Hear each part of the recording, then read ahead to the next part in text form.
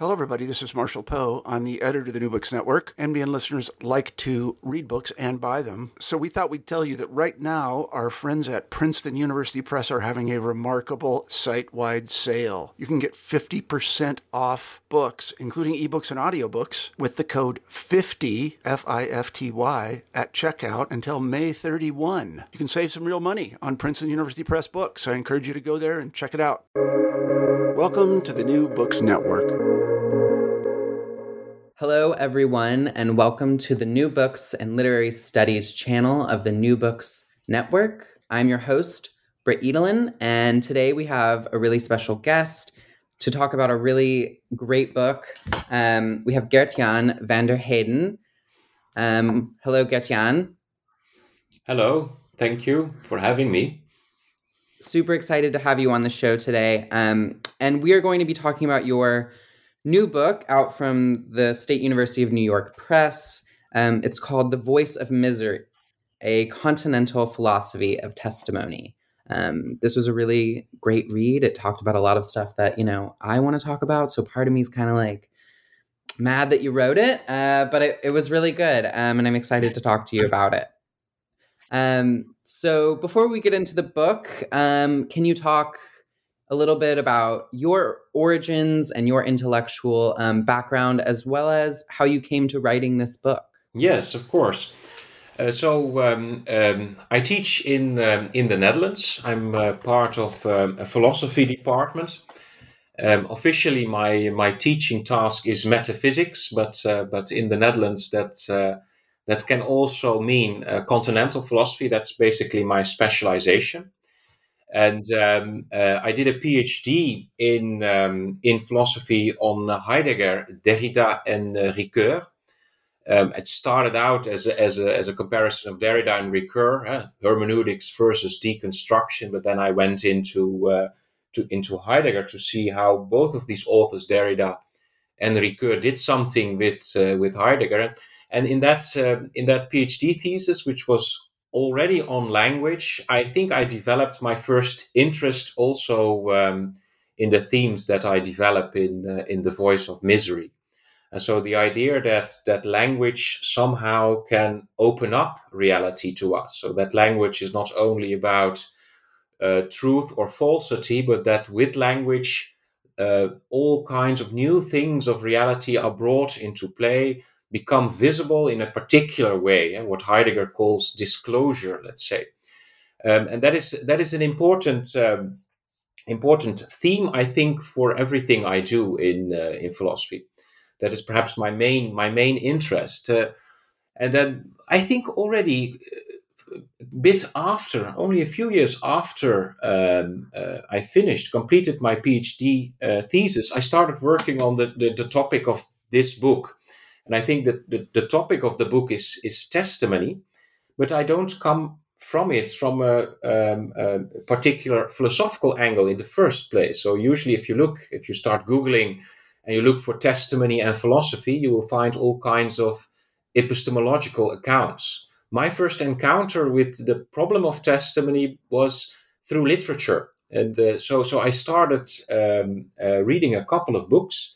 There was a book in Dutch, which is now also translated in English, While the Gods Were Sleeping, which was very important for me because it was a book on the First World War, but it's literary fiction.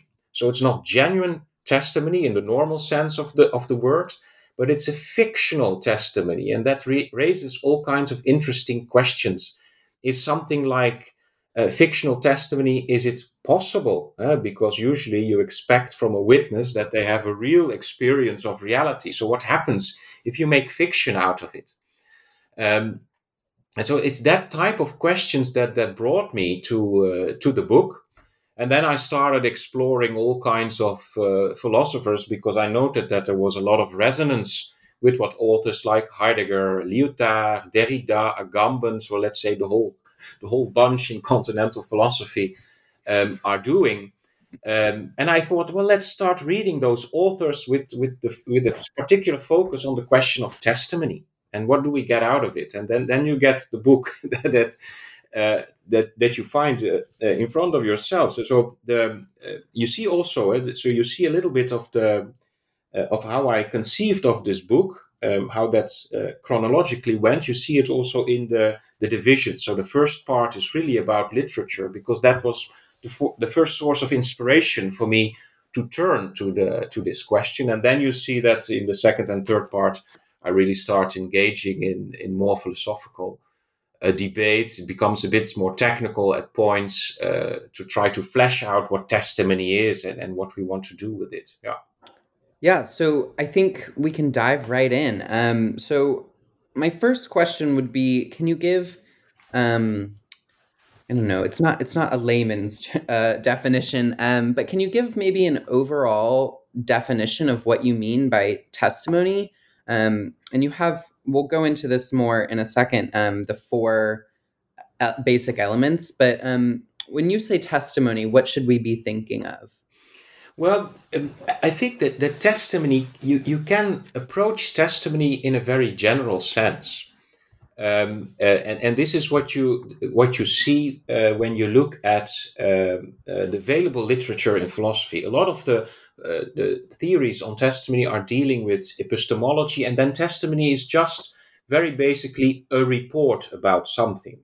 But I think that approach to testimony is too weak in a certain sense, because I think that when we use the term testimony, or when we use the term bearing witness, we mean something more than that. We mean something that we profoundly experience. That is when we start talking about testimony and we start talking about bearing witness. It's not just like the report of the weather. If the weatherman tells us the weather forecast for tomorrow, we could call it a testimony, but it's as if we overstate a little bit if we use that term, if we use bearing witness or testimony in that case.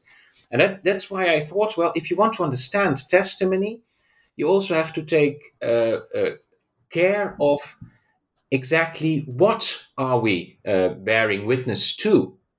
And then there is something particular happening, even if you look at the philosophy of history, the history of philosophy. In the history of philosophy, especially thanks to the works of Augustine and the Christian tradition that developed, you see that there is a certain emphasis on very peculiar things of which you can be a witness that they think is worthwhile addressing, namely the idea of the miracle. But I think that it's not only about the miracle, but we also have a kind of a mirror image. A miracle is usually something nice and happy, let's say, that helps our existence towards a better vision or to improvement of existence. But on the downside of existence, we also have something. And there you get, rather than the miracle, you have the catastrophe.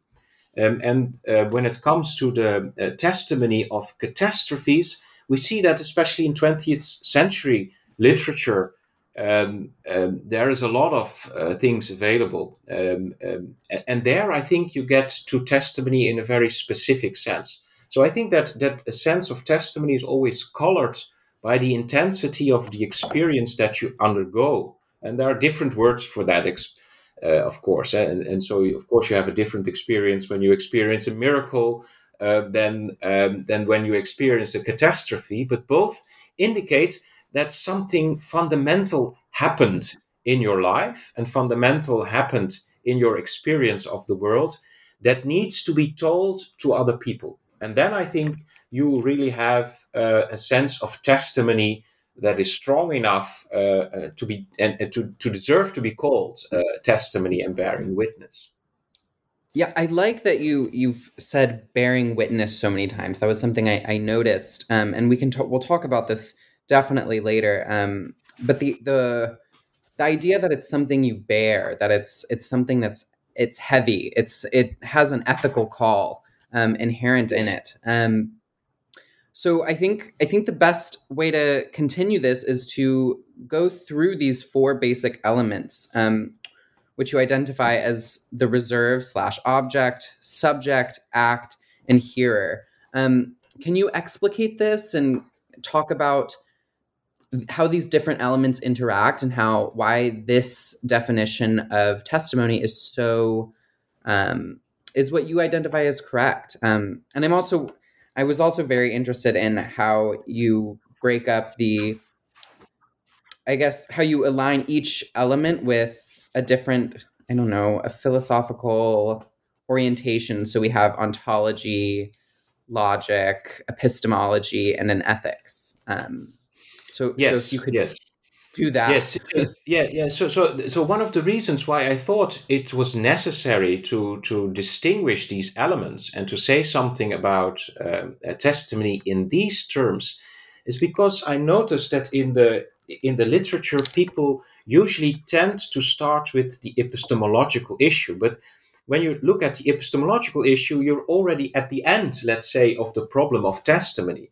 Because what is the epistemological issue in testimony? That's basically somebody says that they are a witness, they tell you their testimony, and they ask you to believe them. And then the I position that I use in this explanation is the I of the listener, the one who receives testimony. And of course, the one who receives testimony has a particular problem. Because the one who received, for instance, if you're dealing with an eyewitness, somebody was a witness of an accident, let's say, let's take a very simple example. The one who receives testimony was not him or herself a witness. That means they don't know whether what the witness tells is actually right or wrong. And so the receiver of testimony runs the risk of hearing something that might be untrue. Perhaps the witness tries to deceive them, or perhaps the witness doesn't have a proper memory of what happened. And then all of a sudden you get all kinds of epistemological questions. Can I find some reasons? Can I give some reasons why I should why this witness deserves to be trusted? Why I should take his testimony or her testimony seriously, yes or no? So that kind of questions open up, and there's a lot of literature on that type of questions. But for me, it seems that if you deal with the question of testimony from that angle, you forget a lot of things. You forget the fact that there is a witness. First, you forget that this witness, before the witness can bear witness, before the witness can tell a story to someone else, this witness first must have experienced something. So that means that the let's say the first root of testimony is something ontological, namely the encounter of the witness with reality. And it can be something very simple, like being a witness of a car accident. But if you think about that, you also immediately see that there's something peculiar happening in this being a witness, because the witness is not like a camera. The witness is not somebody who nicely observes or records what is happening. If you are a witness of an accident, you all of a sudden, perhaps you feel threatened. Perhaps you yourself will become a victim, or you see the victims of the accident, and the first thing that you think of is, should I not help them, and should I not try to take care of them? And so you see that your experience of such an accident is already very much colored by the context of what happens. So being a witness is really an encounter with reality. And to experience something as a witness is not being a neutral observer of something. No, you're engaged somehow in what happens. And because you are engaged, you will see certain aspects, and you might also not see other aspects. And that's why when it comes to this first element that you mentioned, so that I describe in terms of the reserve object, why do I speak of the reserve object? Well, because the witness, when they tell something about what they experienced or have seen or so, they are capable of pinpointing some aspects of it and present that in their testimony. So it becomes an object for those who receive testimony. But there's always something like a reserve. There's something that is withdrawn from the grasp of the witness. And of course, it's also withdrawn from the grasp of the one who is addressed by the witness. And so you see that there's a problem there. And I think that this problem, so there is a kind of a duality or an ambivalence, let's say, in what you experience at a witness. Part of it is accessible to you, and part of it is withdrawn from you. And this problem, and then if we then move a little bit from this reserved object to the witness, we see that this problem in a certain sense repeats itself in the witness.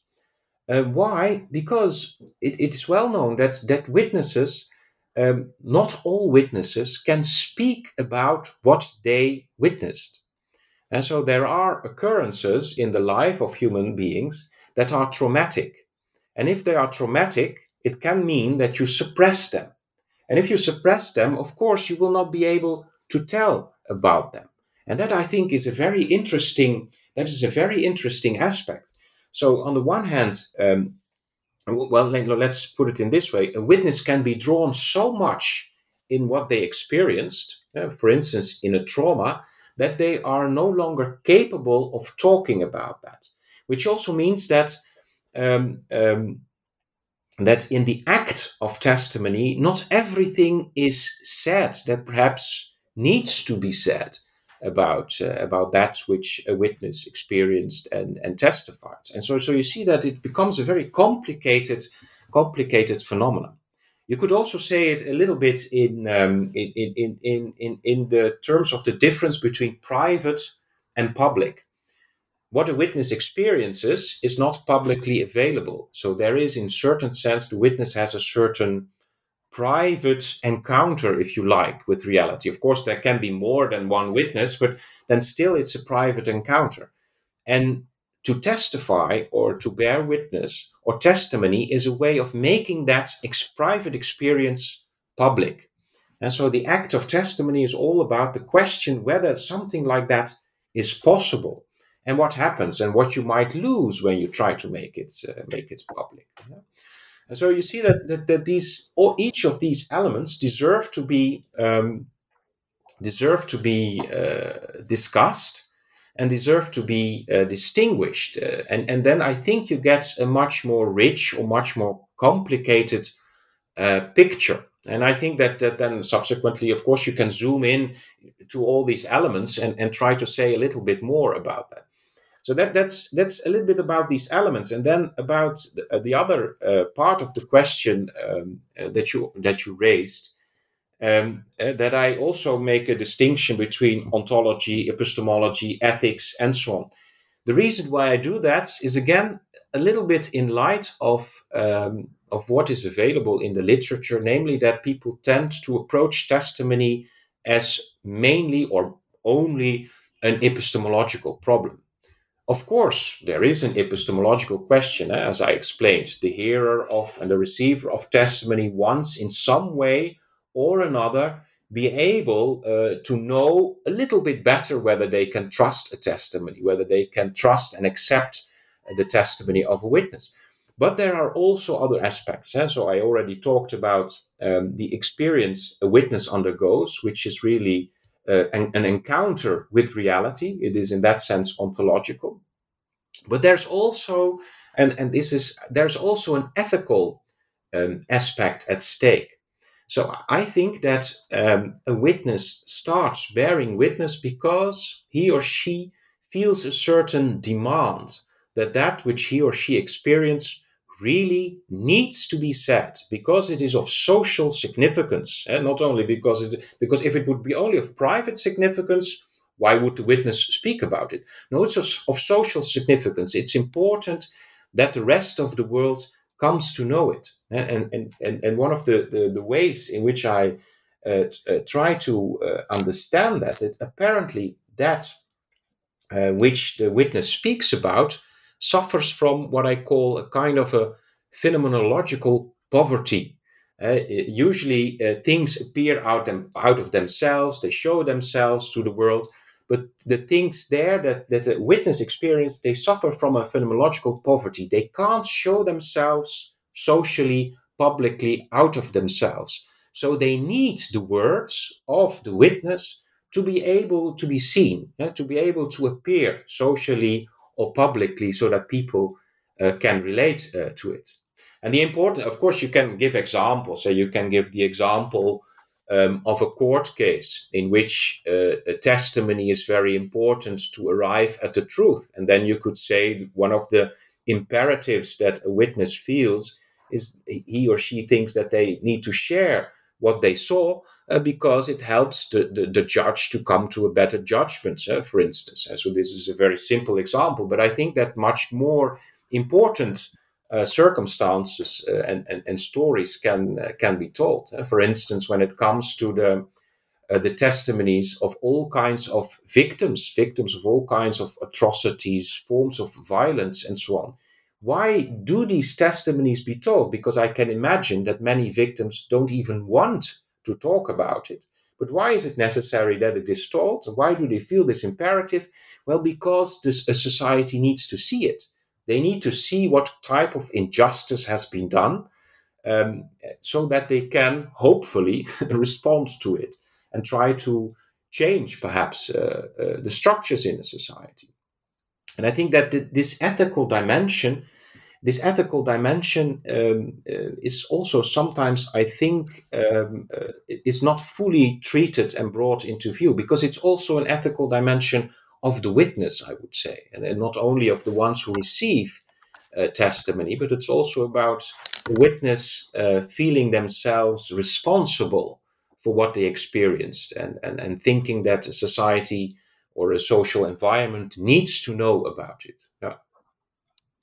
Thank you for that robust answer. That was great. You brought out two things that I think I want to start drifting towards, though I have one other question before, which is that it's fundamentally a part of language. Like testimony happens within language as well as our experience. You quote the philosopher Heidegger multiple times when he says, I think in the Letter on Humanism, that language is the house of being, and that when we testify or when we bear witness, we're doing it through language. And then you bring up all of these splits and the doublings that occur within testimony, that between public and private, or the divine and the common, or like private as a language of my own, and the need to share it with others. And I wonder if these questions are what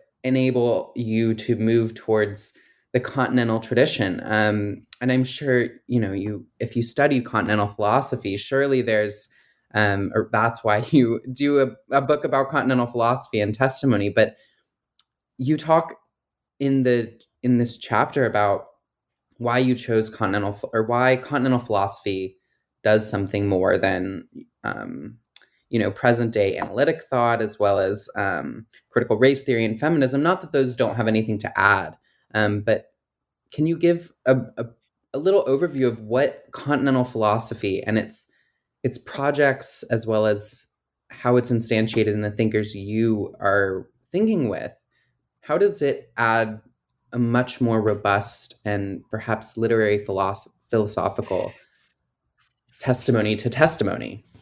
Yeah. So I think that I've already said a little bit about the analytic epistemology of testimony. That I think that they are doing, of course, a lot of good work, but they tend to emphasize strongly the epistemological side. And I think also when it comes to especially the account, there's a lot of work also in feminist philosophy on testimony, which is also excellent and very important. But it also has a tendency to emphasize very strongly the ethical side. And what I see disappearing in that framework is what I would call the ontological dimension. And that, I think, has something to do exactly with the quote of Heidegger that you just mentioned, and namely that there is, when we talk about ontology, the term itself combines, on the one hand, being or reality, and on the other hand, logos, let's say language. And so this interaction of being and language, that language does something to our experience, but that language is also the way in which we can relate to reality in the first place, shows that testimony, and that the importance of testimony goes beyond the questions of epistemology, but also beyond the very important questions of the testimony of victims. But it is somehow it is embedded in our own form of being. We are. I would even there's a very nice a quote by Heidegger, which I really like. At a certain moment, I think he's quoting Hölderlin at that point. He's arguing that the human being is a witness of being, and so the Zeuge des Seins in German. So he's a witness of being. This means that apparently being a witness determines who we are. And I think being a witness then does not only mean that we experience being, that we all have all kinds of experience, but also that we talk about it, that we find the linguistic means to articulate our own experience. And when you think about that, and then I think I also come to that third ingredient of your question, that also brings us to literary considerations. Because the idea, for instance, that we can only express or articulate our experiences with reality in terms of a kind of a scientific, neutral, objective language is, of course, ridiculous. Look at human culture. We find so many ways of expressing how we experience reality, poetry, literature, and so on. And this is an integral part, I would say, of what bearing witness is. And of course, as soon as you say that, you also get into trouble, because then you also have to say something about, but then how does testimony, which usually is understood as a direct experience of reality, which you have to formulate as precise as possible, how does that then relate to literary qualities of our language? Because a literary quality also means that you compose something. But if you compose something, aren't you then adding something with your imagination or so? And then you have a problem, because then it seems as if the reality that you wanted to articulate escapes again from you. But I think that we have to face up to that problem philosophically, and that we only then, if we do that, we get a good sense of what testimony is. And testimony, therefore, I like also this this word bearing witness, because there's the word witnessing, or the double meaning of the word witnessing. On the one hand, of being the one who experienced something, and on the other hand, being the one who talks about it and makes it in that sense public. And allows it to enter the social sphere. And these two aspects of witnessing, they cannot always be reconciled. And that is, I would say, the problem of being a witness. And I think that literary language really helps us exploring that much more than a kind of scientific objective language. That because when we speak scientifically or objectively about something, we tend to forget that we also lose something in that way of speaking. and we have the imagination or the fantasy that in that objective scientific speech we actually encounter reality as it truly is. But that's not the case. In that sense, literary articulations of human encounters with reality or with each other or so might be much better saying what we have experienced than scientific language.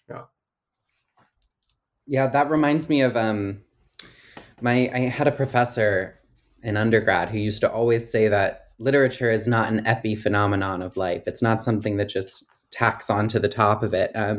Which if in Heidegger on his when he's reading Hölderlin, he talks about how poetry is what makes language possible. It's not language that makes poetry possible. And I think those two ideas really give weight to the idea that literature is, in some sense, a way to see like maybe a pure, I don't want to trouble that term, but a really central or fundamental or primordial act of testimony or witnessing.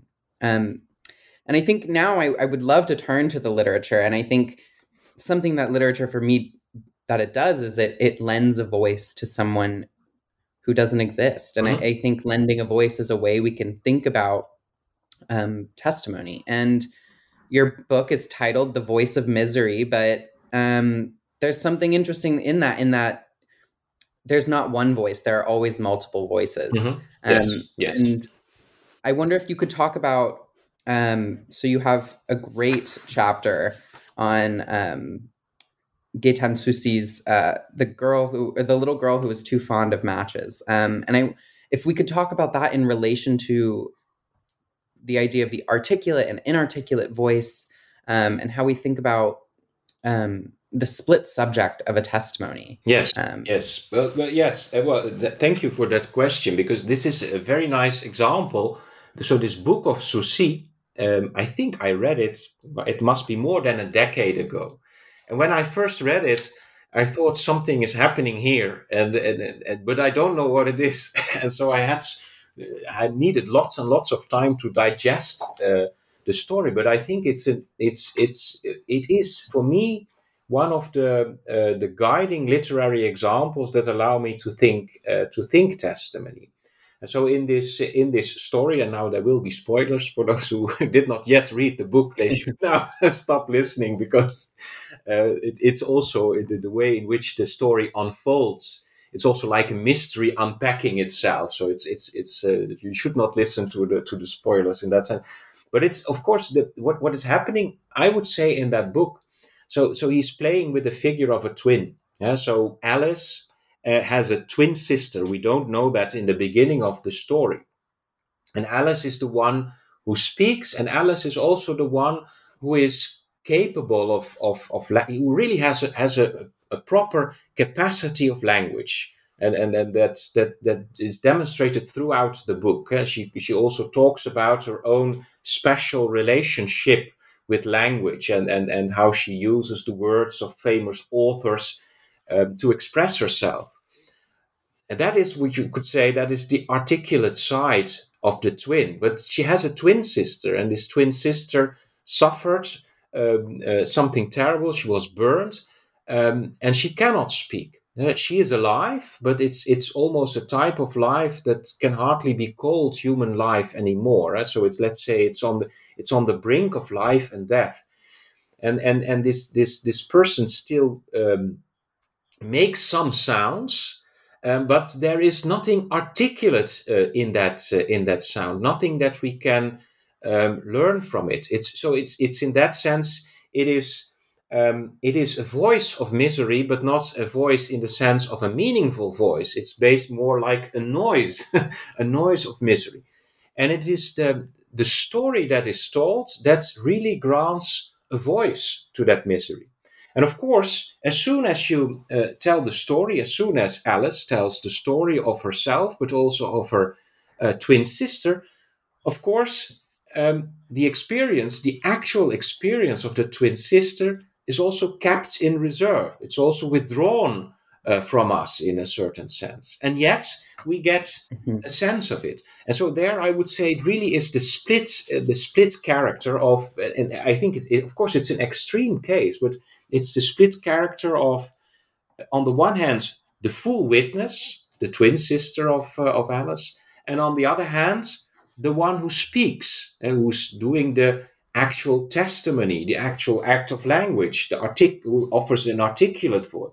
Of course, they belong together. They're twins, so they are more or less each other's mirror image or something like that. But at the same time, it shows the complexity, of this notion of witness, and the split dimension of this of the subject that we encounter. So we don't encounter one voice. We encounter a noise and a voice, if you like to say, or an inarticulate voice and an articulate voice. And they belong together. They together form the full phenomenon, let's say, of testimony. And one can't deal without each other, without the other. But it also means that the articulate voice refers to something that it cannot fully embrace or articulate. And that makes it a very interesting structure, I would say. Yeah. And Soucy does that. Yeah, and the idea that there's the idea that there's something, there's someone or something or some event beyond language, or something about testifying that that can't be brought into the fold of universality is something you bring up with an incredible exegesis of Fear and Trembling by Kierkegaard. I love this chapter. This is one of my favorite books. It actually was one of the first books I read in undergrad when I was like, oh, I think I'm going to study literature. Could you give us a brief overview of the story of Abraham and what you're trying to bring out in this difference between how Abraham relates to the voice of God and his command that he's given, the demand that he's given, and Johannes de Silentio, who is the narrator of the story and is not Kierkegaard, how he relates us to that story. Yeah. I think that's, for me, just the two figures with which you start, Abraham and Johannes de Silentio, for me, in a completely different setting, this repeats the structure of this twin that we encountered in the story of Susi. But in this case, of course, it's Abraham is not, well, perhaps he is the victim of a disaster, but in a completely different sense, let's say. But what you see is that in this story, of course, Abraham has to sacrifice his son Isaac. That is asked from his God, but it's the same God that promised Abraham to have a huge, how do you say that, spin-off, lots of children coming after him. But he has only one son. So, he would have many descendants. He's promised many descendants, but he has only one son. He's old. His wife is also old. They cannot have other children. So the God that promises him many descendants is the same God that now says, well, you have to kill your son, which means he will have no descendants. So you enter in a paradox. And so that's the absurd situation in which Abraham finds himself. And the only way, of course, that's the whole logic of the story, the only way in which Abraham can deal with it is if he believes by power of the absurd. So that means, what is the absurd here? Well, if I kill my son, he will still be returned to me. So that's the absurd that Abraham has to accept in order to be dealing with this God. And then, of course, you get, in a very strong sense, the difference between private and public, let's say, but then in ethical terms. The public, the normal ethical norms say you cannot kill. Abraham, of course, is compelled to kill his son. But then, of course, if he does that, he follows a divine order which is not accessible for the others. And this puts Abraham in a particular problematic spot, namely he cannot communicate. So he is the knight of faith, but because he is the knight of faith, he cannot communicate about what he is ordered to do. Because if he would communicate, he would make it universal, he would make it social, and he would make it public. And so you have there this instance of Abraham. Everybody around Abraham will condemn him as a murderer. And Abraham himself cannot defend himself because he would not be able to speak about it. And so this is basically the scenery in which we find ourselves, how it is staged by Kierkegaard. And then the figure of Johannes de Silentio is brought in. And for me, what I tried to do in this chapter is really to show what happens if you look at this chapter through the eyes of the idea that Johannes de Silentio is here basically the witness, the one who speaks, who somehow complements or supplements the real witness, Abraham, who cannot speak about the divine order that he has to carry out. And then, of course, what you see is that exactly the figure of Johannes de Silentio becomes the figure that somehow starts mediating between, on the one hand, this purely private experience of Abrahamic faith, and on the other hand, the public realm of the ethical that condemns Abraham as a murderer. And it's what I also like in the story, and for me, when I read it and started to become aware of it, I was actually a little bit confused, because I always thought Kierkegaard is the author of existentialism. And if you're an existentialist, then you have to speak about your own experiences, and you have to say something about what you fundamentally experience yourself in your own existence. But by taking Johannes de Silentio as the narrator and describing him as a poet, he says, well, actually, Johannes de Silentio does not tell anything about his own experiences. He is fully in the service of telling us something about the secret that is Abraham's existence, which is, of course, not his own existence.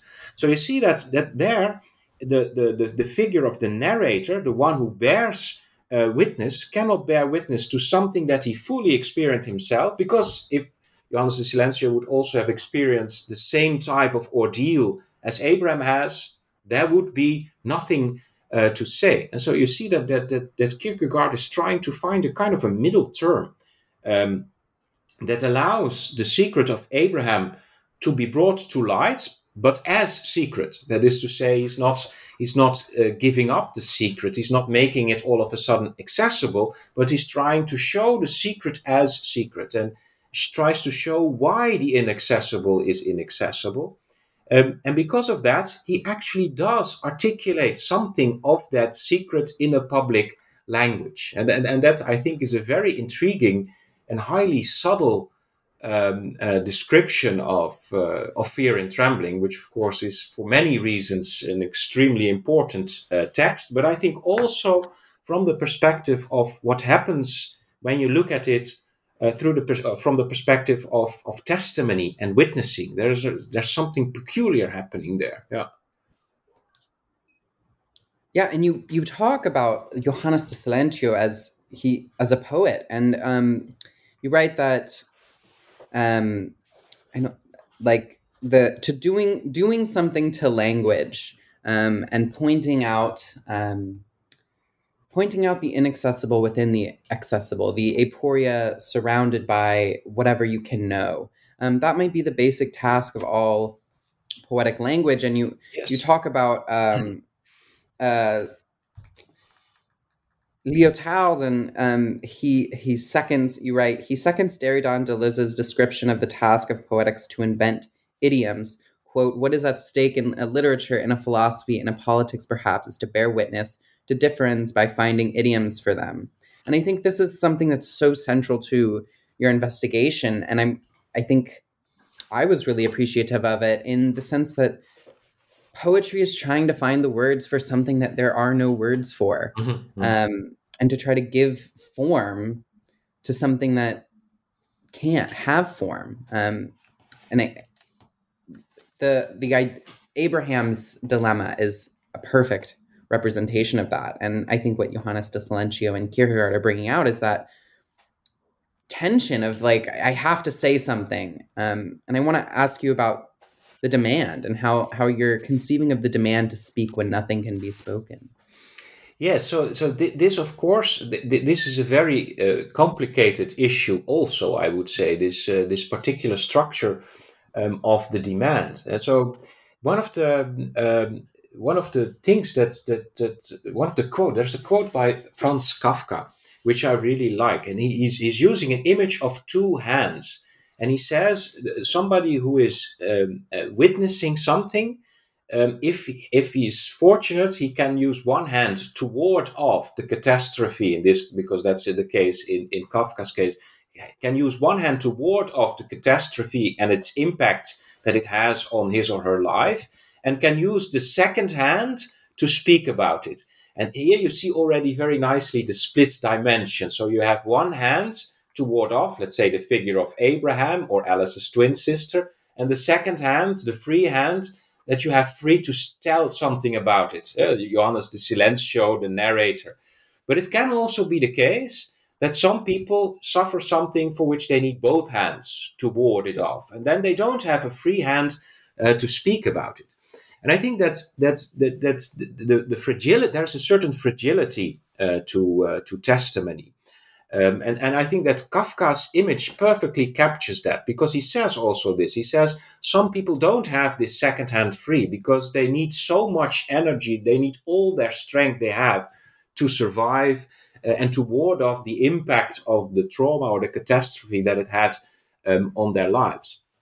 I think that this fragility also shows us a little bit the importance of what is at stake in the demand. Now, on the one hand, you see that um, in this experience, something happens to a human life that is so huge that it can overwhelm this human being.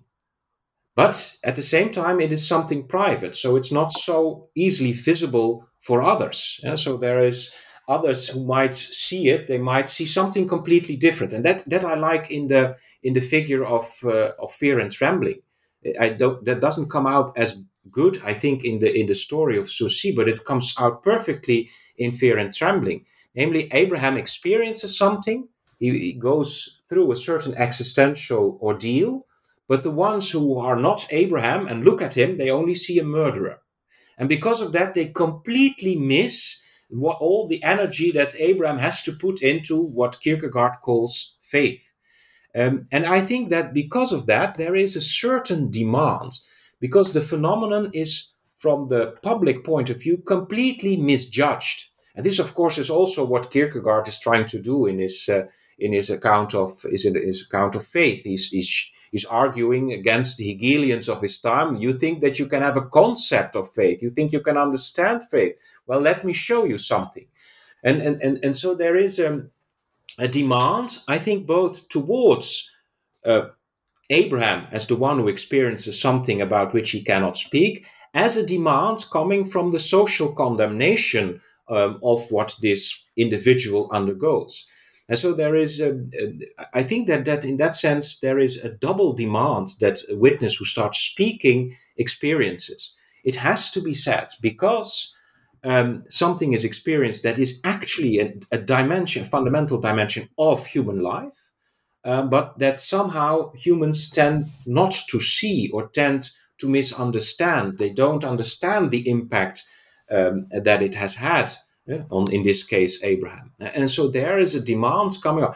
And then I think so. So I'm a bit. I did not use too much terms like justice and so on, but basically this demand is about justice. And I think that this is also in Johannes de Silentio's case really the case. The demand stems from the fact that the phenomenon of faith has to be done justice in an environment that thinks that they can understand faith, or that thinks that they can ethically say that Abraham is nothing but a murderer. And this is a complete misunderstanding. So that means also that in testimony, we want to bring something to light that is somehow inaccessible and somehow foreign, really foreign to what people usually have experienced. And this foreignness, this alterity, or this difference, whatever, I mean, you can use all the concepts from continental philosophy that you like. This has to be articulated and has to be brought to the fore. And I think that's that is, of course, why I think this story of Kierkegaard is so important. He shows what kind of literary form you could use to make something like that visible without betraying the private nature, without betraying the faith that is somehow is something unarticulable. You cannot really put it into words.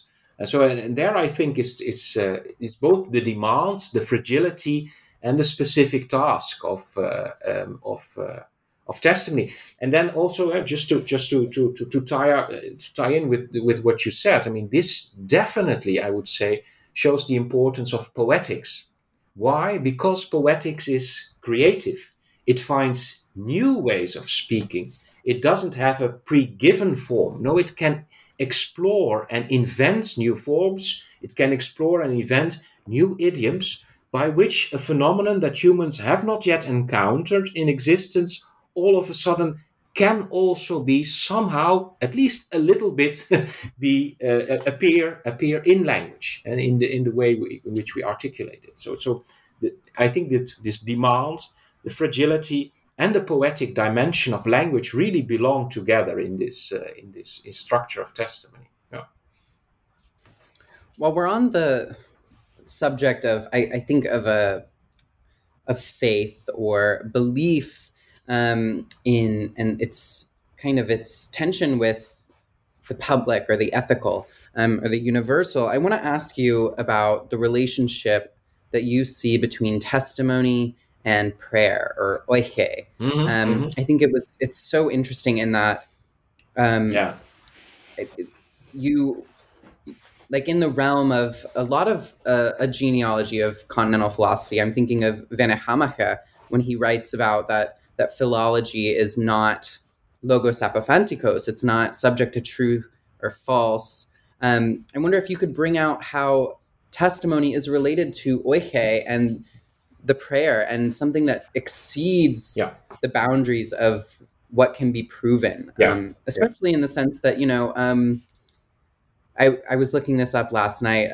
In German, like Zeugen, it refers to the etymology of witness. Zeugen is, or testimony, or however you want to translate it, it comes from Zeug, which is thing, and it's the thing you would need to prove something's true. So I think the idea of proof and how that relates to prayer in the testimony, I would love to hear some more thoughts on that as you discuss it in your book. Yeah. I think this is a very important connection, and one of the reasons I'm bringing in this connection between this prayer to the gods, let's say, and testimony, is because I think that in the case of prayer, phenomenologically, it's a bit more pure. Testimony is a very complicated mode of speech, because, of course, I think that if you would ask the one who hears testimony,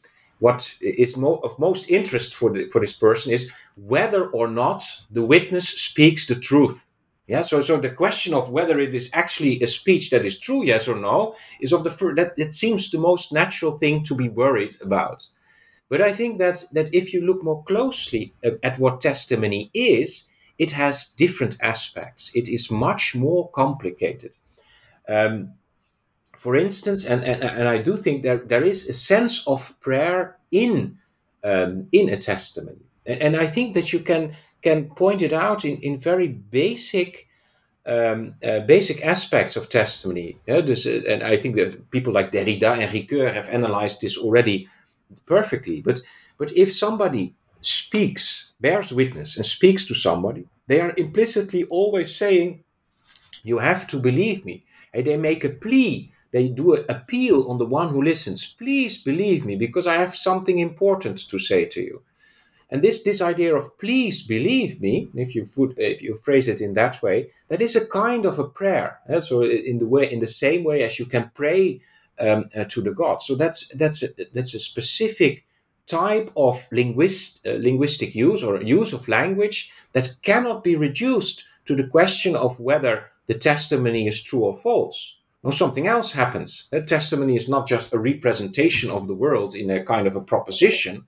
No, something happens between the witness and the receiver of testimony. And there is an appeal, there is a plea, there is a question to be believed. And the witness also says, "Well, you have to believe me. Why? Because I was there." So he's also the witness is also positing him or herself as a witness, as somebody who deserves to be trusted. And so you see that a very complex performance almost is taking place in testimony.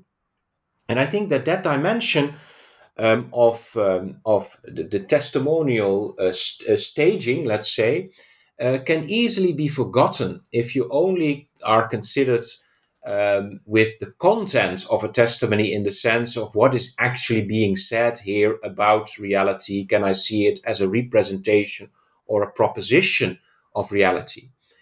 And there's a very interesting comment, again, from Heidegger in his reading of Hölderlin.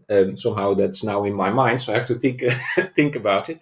But he speaks also about prayer there, and he says, one of the things that you can always do is you can always reduce a prayer to its content or to a description. You can say, "Look, the man was praying." This is what Heidegger says. "The man was praying, and this were the contents of his prayer." And now I have told you what praying is.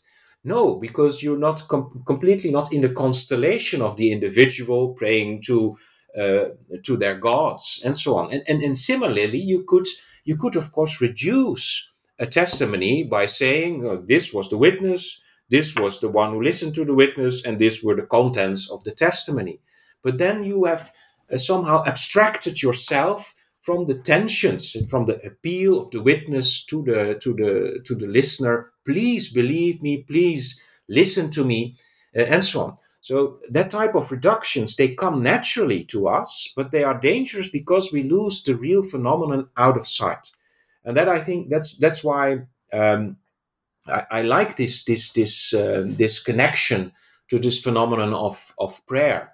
So you could also, another aspect, of which I did not yet mention, but which is also there in every testimony, is the idea of a promise or of an oath or of swearing to speak the truth. The testimony, if you're in a court case, you have to swear to speak the truth, but implicitly you're always making that promise. If you're positing yourself as a witness and you say, I was there, I saw something, and I will tell you, then you're implicitly promising the other one to tell the truth.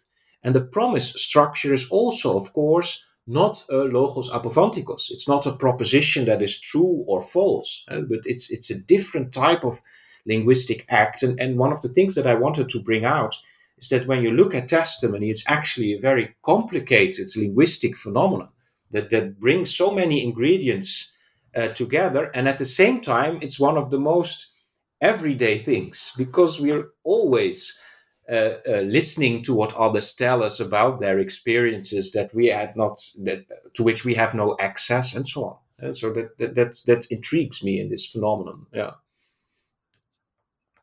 You were speaking earlier about the strangeness that's inherent, that comes with testimony and bearing witness to reality. And I think that's brought up in your last chapter, which is not a conclusion; it's in lieu of a conclusion, which is on.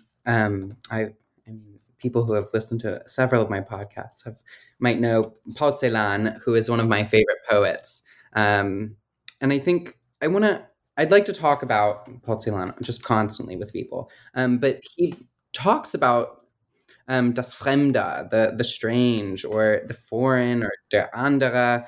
Can you talk about how the strange is a part of the testimony and a part of perhaps bearing witness to reality through language, and how that comes out peculiarly in poetry, which is, you write, poetry is testimony. It addresses reality and it makes it strange in order to bring it close, in order to give it something beyond truth, something that goes beyond whether or not it's something that has an epistemological truth value. It just is. Yeah. Yes. So for me, it was very important to end the book with literature, and then preferably even with poetry, because of course the examples that I discuss in the first part, they're quite narrative. And of course, when you encounter the poetry of Paul Celan, you encounter something that you could wonder. I mean, can this still be called testimony? Because there's no narration going on, and so what exactly is happening here? But I do think that's exactly why I wanted to conclude the book with especially Paul Celan's poetry, because this is also a literary form in which a particular experience is somehow borne witness to. And I think that it has everything to do, I would say, with this foreign, das Fremde, the foreign, at stake. And what I like in Celan is that he is not he has a very complex perspective, in a certain sense, of das Fremde, or of the strange, or of the foreign. Especially for me, it was also very clearly visible in this famous speech of him, the Meridian. And there he starts making a distinction between two kinds of foreign. And so on the one hand, the encounter with the foreign can be petrifying. It really can kill you. So he's using this figure of the Medusa head. It can petrify you, turn you into stone. On the other hand, perhaps, that is his big perhaps and his who knows. Really, it's vielleicht, wer weiß. So he's continuously bringing that up, especially in this Meridian speech. He says, but perhaps there is also another type of relation to the foreign possible.